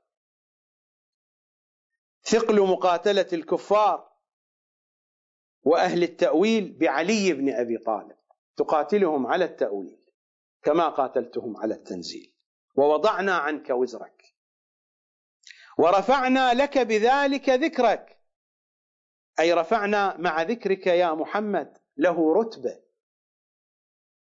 أي رفعنا مع ذكرك يا محمد له رتبة، لعلي رتبة، فهو الذكر العلي. حين نقرأ في دعاء الندبة، دعاء إمام زماننا صلوات الله وسلامه عليه: وبعض اتخذته لنفسك خليلا، يعني إبراهيم، وسألك لسان صدق في الآخرين فأجبته وجعلت ذلك عليا. نفس المضمون، وجعلت ذلك عليا. إذا نذهب إلى الكتاب الكريم، إذا نذهب إلى سورة الشعراء، في دعاء إبراهيم عليه السلام، إبراهيم هو الذي دعا: ربي هب لي حكما وألحقني بالصالحين، في سورة الشعراء الآية 83. ربي هب لي حكما وألحقني بالصالحين واجعل لي لسان صدق في الآخرين، واجعلني من ورثة جنة النعيم، واجعل لي لسان صدق في الآخرين. نذهب إلى سورة مريم في الآية 50 من سورة مريم: ووهبنا لهم من رحمتنا وجعلنا لهم لسان صدق عليا، إنه علي.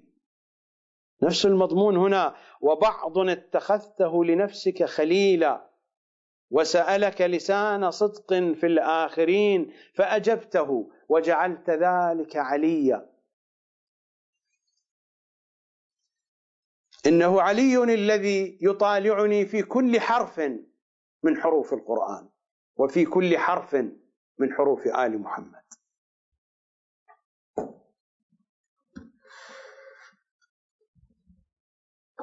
علي وقصتك يا علي طويلة، طويلة عند محبيك وطويلة عند أعدائك يا علي.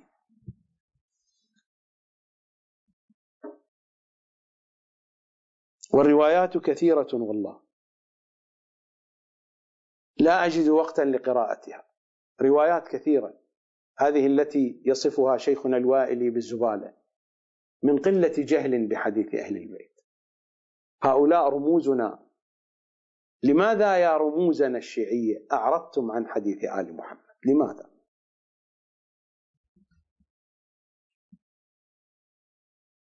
هذا الكلام الذي ذكرته بخصوص دعاء الفرج كلام شائع يردده الجميع، الخطباء، العلماء، المراجع، الجميع يرددون هذا الكلام. ومنهم أيضا السيد محمد حسين فضل الله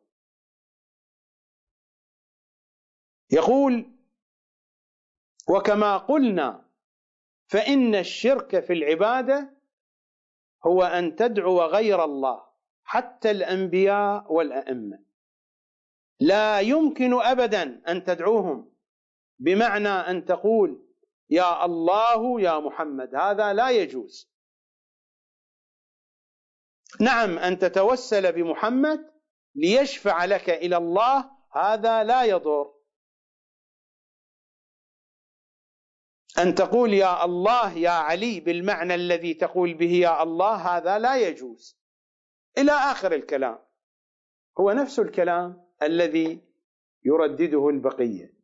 ولذلك حين أقول بأن الانتقادات التي وجهت إلى السيد محمد حسين فضل الله لأسباب أخرى، الجميع يقولون مثل قوله، وأقواله ما هي بغريبة عن أقوال غيره، من نفس المدرسة، من نفس الاتجاه، نفس الموقف، أزاء حديث أهل البيت، أزاء الأدعية والزيارات.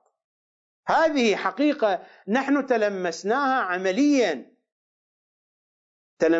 عمليا في الواقع الشيعي، في المرجعية الشيعية، في المؤسسة الدينية الشيعية.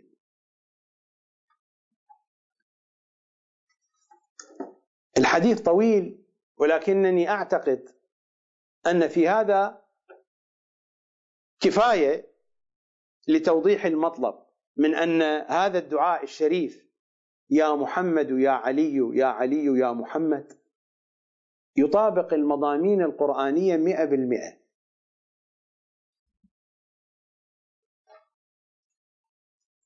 الله سبحانه وتعالى ردا على كلام محمد حسين فضل الله سبحانه وتعالى يجعل شهادته وشهادة علي في كفاية واحدة في الآية 43 من سورة الرعد: ويقول الذين كفروا لست مرسلا قل كفى بالله شهيدا بيني وبينكم ومن عنده علم الكتاب. جعل الشهادة واحدة، شهادته وشهادة علي واحدة، قل كفى بالله شهيدا بيني وبينكم ومن عنده علم الكتاب. قطعا محمد حسين فضل الله في تفسيره يقول الذين عندهم علم الكتاب هم النصارى واليهود، هذه عقيدته في كتبه، هكذا يقول، لا شأن لي بما يقول. أهل البيت ماذا يقولون؟ القرآن بنفسه ماذا يقول؟ إذا دققنا النظر في آيات الكتاب الكريم في سورة ياسين: أين أحصي كل شيء في إمام مبين. كل شيء أحصي في إمام مبين. الإمام المبين هو هذا الذي عنده علم الكتاب، لأن الكتاب أحصي فيه كل شيء. وإن كانت تلك الآية أوسع وأعمق وأعظم، ولكننا نكتفي بهذا الحد. ويقول الذين كفروا لست مرسلا قل كفى بالله شهيدا بيني وبينكم ومن عنده علم الكتاب وقل اعملوا فسيرى الله عملكم ورسوله والمؤمنون هم شاهدون. شهادتهم مطلقة غير محدودة بزمان ولا مكان، الأعمال متوجهة إليهم. المعاني واضحة في الآيات، ولكن ماذا نصنع مع الذين لا يريدون أن يفهموا القرآن من خلال أهل البيت؟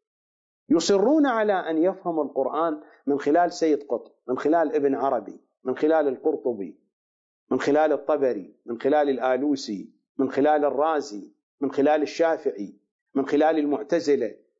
يصرون على أن يفهموا القرآن من هذا الطريق، لا يريدون أن يفهموا القرآن من طريق أهل البيت.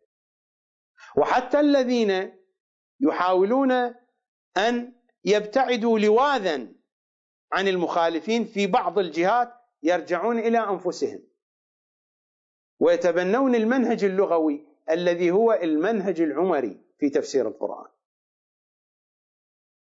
حسبنا كتاب الله اعتمادا على اللغة بعيدا عن العترة.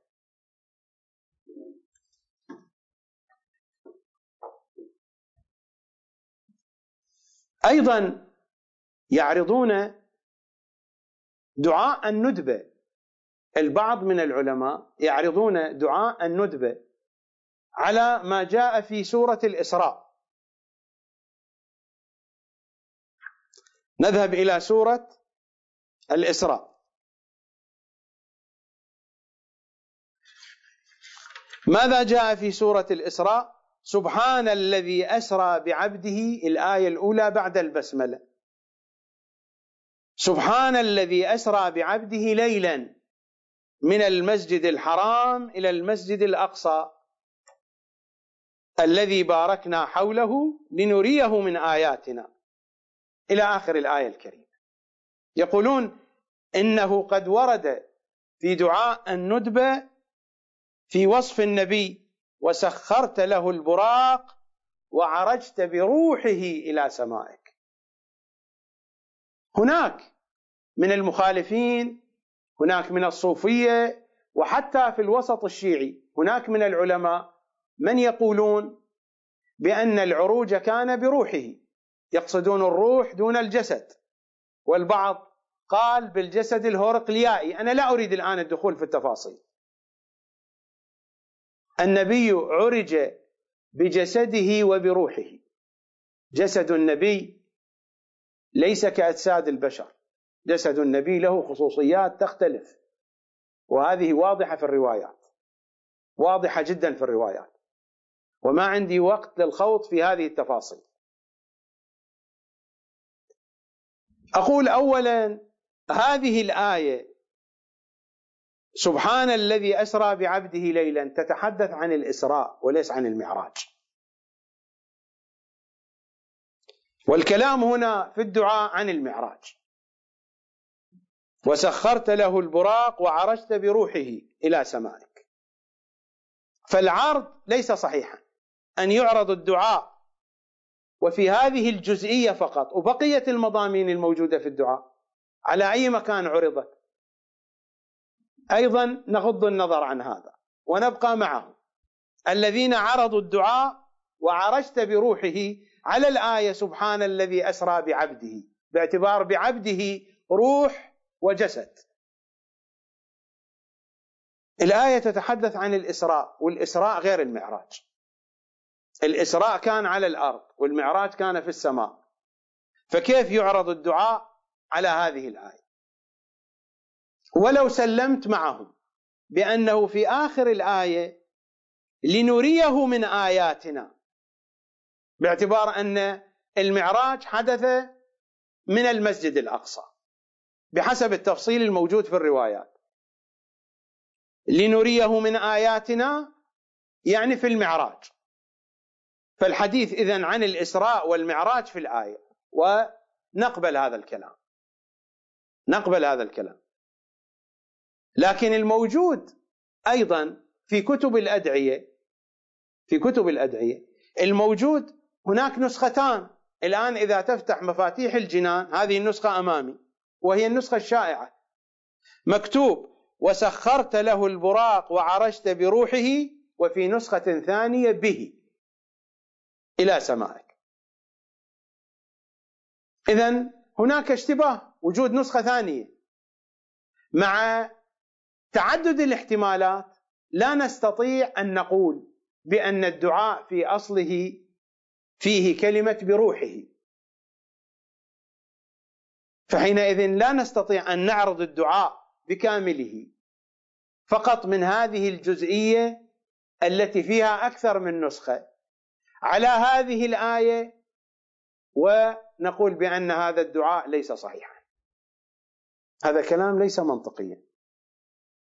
ومع ذلك يا جماعة كل هذا الكلام لا محل له من الإعراب، كل هذا الكلام لا محل له من الإعراب.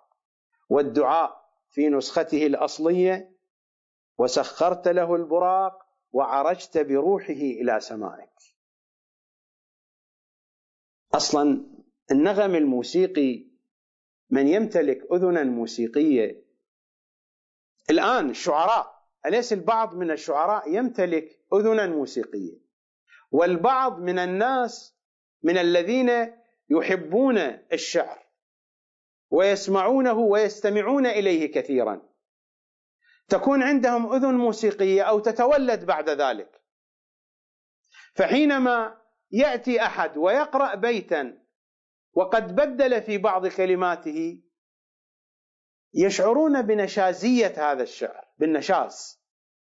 لا أقصد فقط في قضية الوزن والتفعيلة، لا أقصد في قضية التفعيلات في بحور الشعر، وإنما أقصد حتى في اللفظة. كما قرأت لكم في حلقة يوم أمس بيتا من قصيدة أبي فراس الحمداني: تنشى التلاوة من أبياتهم أبدا ومن بيوتكم الأوتار والنغم.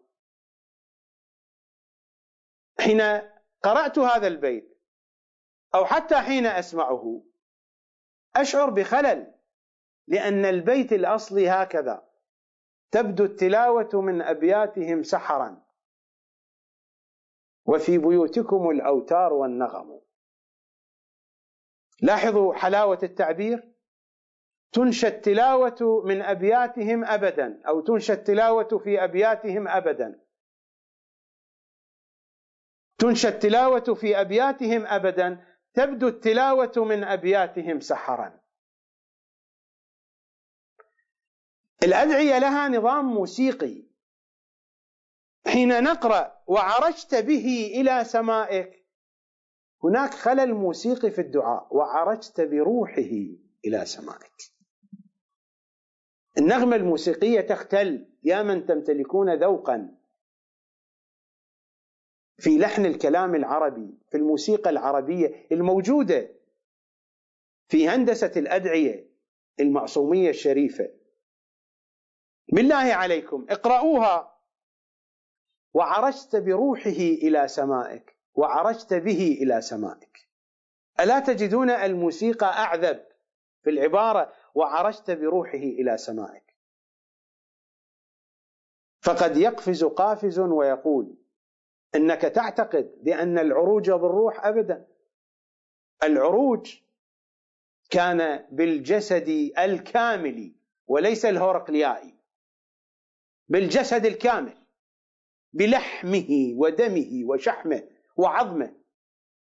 محمد بكله عرج به، بل الملأ الأعلى عرج إلى محمد،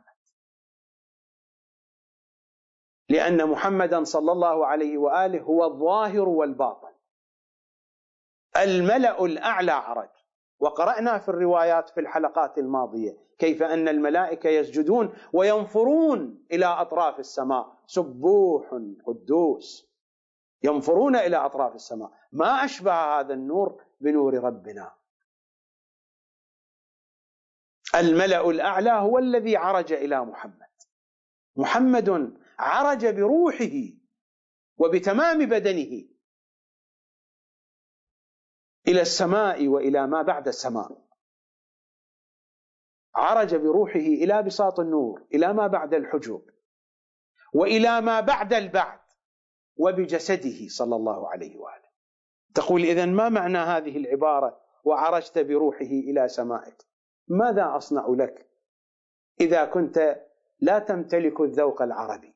ماذا أصنع لك؟ ماذا أصنع لك إذا كنت لا تمتلك الذوق العربي؟ وعرجت بروحه، هذا التعبير أبلغ بكثير وأدل بكثير على الروح والجسد من عبارة وعرجت به. حين أقول أفديك بروحي، ما المراد أفديك بروحي؟ يعني بالروح التي في بدني، أم المقصود أفديك بكل وجودي، يعني بجسدي وبروحي؟ حين نخاطب المعصومين صلوات الله وسلامه عليهم أجمعين: فداكم أرواحنا، فداك روحي. حين يخاطب الولد أباه فيقول فداك روحي، هل المقصود الروح فقط الموجودة داخل البدن، أو المقصود الإنسان بكله بجسده وبروحه؟ حين يقال مثلا لا تؤذي هذا الحيوان فإنه روح، ما المقصود فإنه روح؟ إنه كائن حي بجسد وبروح. هذا الكلام الشائع بين الناس: لا تؤذي هذا الحيوان فإنه روح. إنه روح يعني روح مجردة عن الجسد. إذا كان هذا الحيوان روحا مجردة عن الجسد لا يؤذى الأذية المادية. النهي هنا عن أذية مادية. حتى الآن في اللهجة الدارجة، في اللهجة العراقية ماذا نقول؟ دير بالك على روحك، دير بالك على روحك. المقصود يعني الروح أو المقصود يعني الكيان بكله، بالجسد وبالروح. في الخليج، في الكويت مثلا، حين يتصل أحدهم بشخص فيقول له أنت وين؟ في أي مكان؟ يقول له مثلا أنا جالس بروحي، قاعد بروحي لوحدي، جالس بروحي، أو أأتيك بروحي لوحدي. أنت جاي معك أحد؟ فماذا يقول؟ لا، أنا جاي بروحي لوحدي. فهل يأتي بروح؟ هذه صيغ عربية في الكلام. ماذا نصنع للذي لا يعرف اللحن العربي في الكلام؟ ماذا نصنع له؟ وعرجت بروحه، يعني عرجت به، بذاته، بنفسه. ولكن التعبير في غاية الجمال، لأن الروح هي جوهر الحياة، ومحمد روح بجسده وبروحه صلى الله عليه وسلم. تعبير في غاية الجمال، وعرجت بروحه. لكن هذا الفهم الذي أشاعه العلماء الذين لا يمتلكون ذوقا بالكلام العربي، أشاعوا هذا الفهم، فصار الذي يتبادر إلى الأذهان حين نقول وعرجت بروحه إلى سمائك، يتبادر معنى الروح، فيحدث الإشكال هنا. أما الدعاء في أصله لا إشكال عليه، لكن لأن قوما من الشيعة أو من غيرهم قالوا بأن العروج روحاني كان وليس جسماني وروحاني، لوجود هذه المقولة ولقلة فهم عند الذين شككوا في الدعاء فقالوا بروحه، يعني بالروح من دون الجسد، وهم لا يعرفون الذوق العربي في الكلام، حلاوة اللحن العربي. فشاع هذا الفهم في أذهان عامة الشيعة من أن الدعاء وعرجت بروحه يعني بالروح من دون البدن. فقالوا وفي نسخة أخرى به، هذه به إضافة من الإضافات أضافوها العلماء، أضافوها. الدعاء في أصله وعرجت بروحه، فأرادوا أن يصححوا هذا الفهم الخاطئ عندهم فأضافوا كلمة به. ومثل هذا يتردد، مثل هذا يتكرر في التلاعب بألفاظ الروايات، وسأسلط الضوء على أمثلة ونماذج في الجزء الثالث من هذا الملف، في جزء الكتاب الناطق. أعتقد أن الوقت يجري سريعا، وبقيت عندي مطالب لا أجد وقتا لإكمالها في هذه الحلقة. سأكمل الحديث إن شاء الله تعالى في حلقة يوم غد.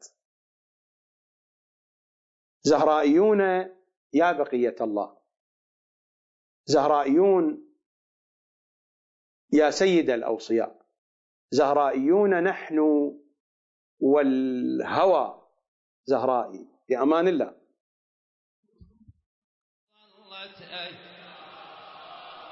والقائم ترفل راياته، هلا بيك ظلت أيام والمهدي يصفح، هلا بيك ظلت أيام والقائم ترفل، ظلت أيام والمهدي يصفح، منتظر